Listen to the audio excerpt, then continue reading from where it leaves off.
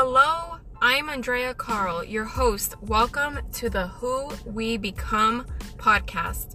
This podcast is about putting yourself first, speaking up, standing tall, and maintaining the best version of yourself.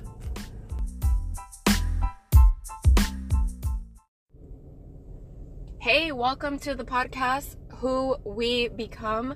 I'm your host, Andrea. Thank you so much for being here on this first episode. This is super exciting.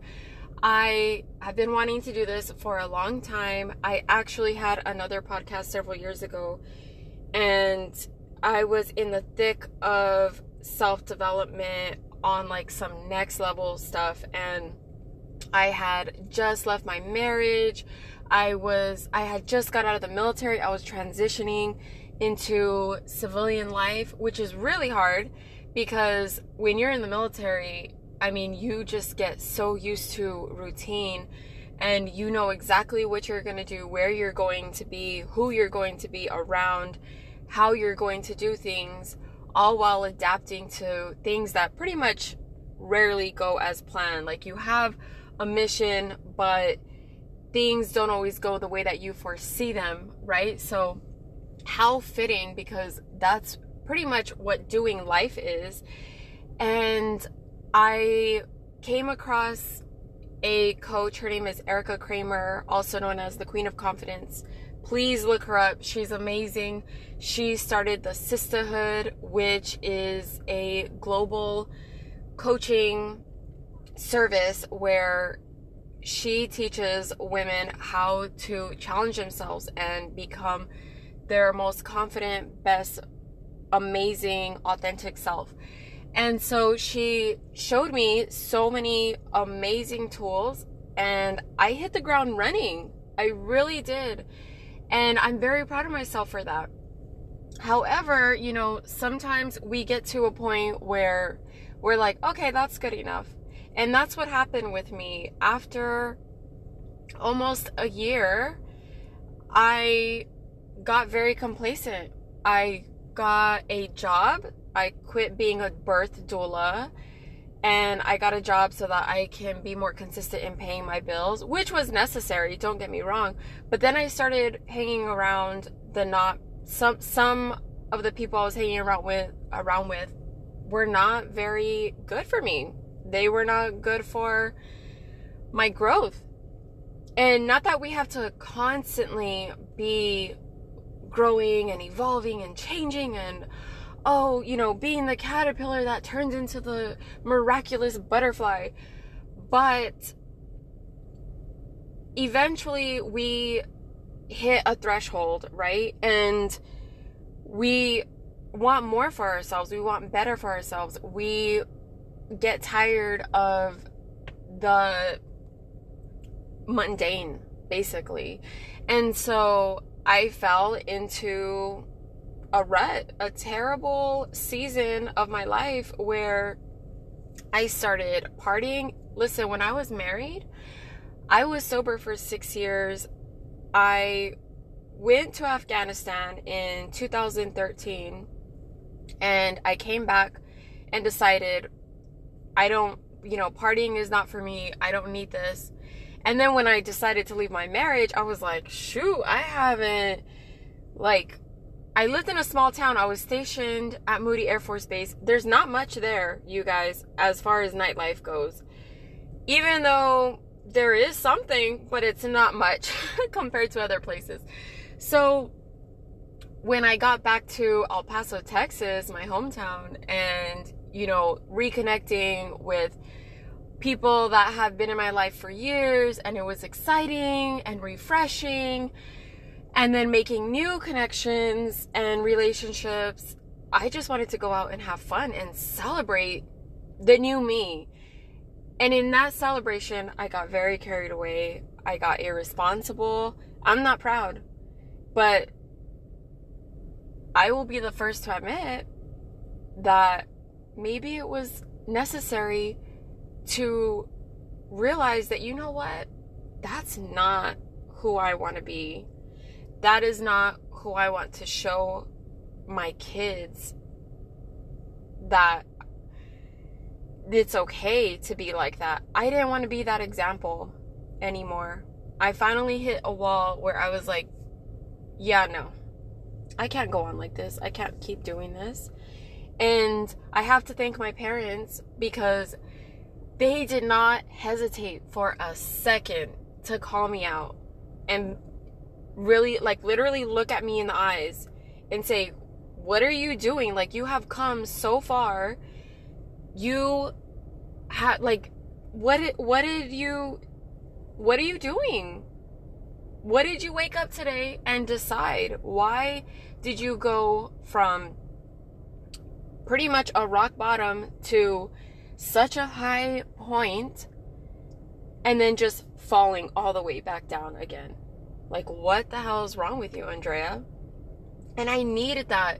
And so I'm very grateful for my parents for doing that, because when I was out partying, my kids were with my parents. They were the ones that held it down for me. And, you know, I'm very sorry to my 2 oldest children for that. But in this life, the magical thing is that we can make decisions every day, right? And my mother always told me growing up that everything has a consequence. Everything you do has a consequence, whether it's a good consequence or the bad consequence. It's your choice. What are you going to do? And that always stuck with me when she told me that. I think she probably only told me that once, but I remember it. 31 years old, until this day, I remember it. So thank you, Mom.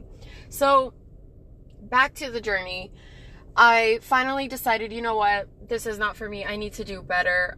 I don't want to risk losing my job. I don't want to risk losing my family. I'm better than this.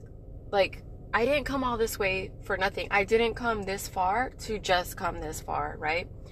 So one of the biggest things that I have continued throughout all of it, even on those crappy days, even on those days that I'm not proud of, there were days even at work sitting at my desk where I was journaling. And journaling, just sitting down and writing down whatever is on your mind. It's amazing because maybe you don't have the means to go see a therapist currently, but eventually that's something you want to work with. Sometimes we need to go to therapy. I went to therapy for nearly 5 years before really working on myself, and let me tell you, it saved my life. It was amazing. So I highly recommend finding a counselor, a therapist, a psychiatrist that can help you when you think that, you know what, maybe I need an outside party to help me with this, whatever it is that you may be going through. And so in my journaling, I came up with these 4 principles, and it's nothing that, if you're a human, I mean, you know these things and you've probably done them throughout your life at some point or another, but I wanted to really put a name to it and decide that, you know what, this is what I'm going to live by. This is my standard.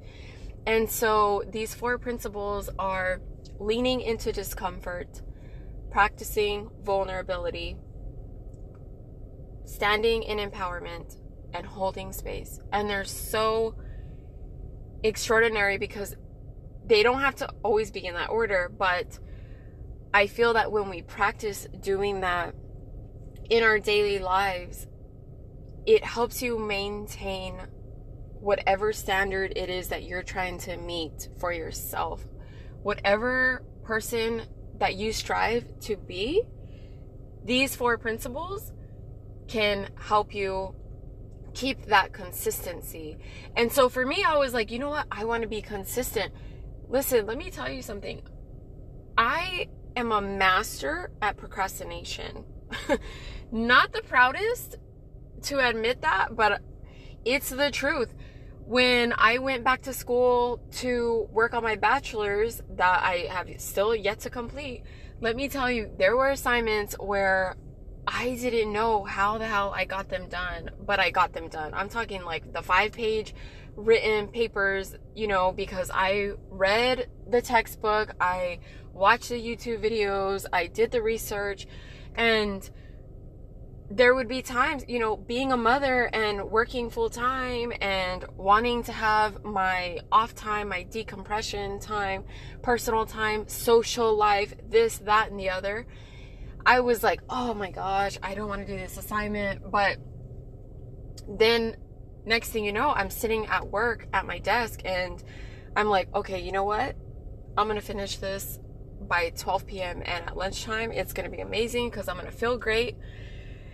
I'm not saying you should go and procrastinate, but what I'm saying is that I got tired of my own stuff. You know, you get tired of your own crap and you eventually are like, you know what, I don't want to do that anymore. And so that's the point that I'm at. I'm like, you know what, I'm tired of talking about, oh, I'm going to do my podcast. Yeah, I used to have a podcast. Yet, what have I been doing? Yeah, I've been raising my family and nurturing my kiddos and doing life with my partner, Eli, who's amazing. And, you know, but at the same time, why should I let any of that be an excuse? Because there's plenty of business owners out there. There's plenty of people who go out and get their degrees. There's plenty of people who go out and take the workshops and they go to the retreats or whatever. They don't make an excuse. They find a way. So I don't want to be that anymore. The excuse maker. I'm here to take responsibility, to hold myself accountable, and you all can be my witness. And you know, it's scary. Sometimes it's embarrassing talking about certain things. Sometimes, you know, there's shame around certain subjects and stories and experiences. But from working on myself and going to therapy and sharing my story with friends, family, even strangers, I have found that the more that we do the difficult, the more that you embrace being uncomfortable. In the military, we call it embracing the suck. The better you get at that, the easier it is at doing hard shit. Like it doesn't mean that it gets easier. It just means that you get better, right? So I'm sure most of us have heard that before. If you haven't, welcome to the club. Now you have.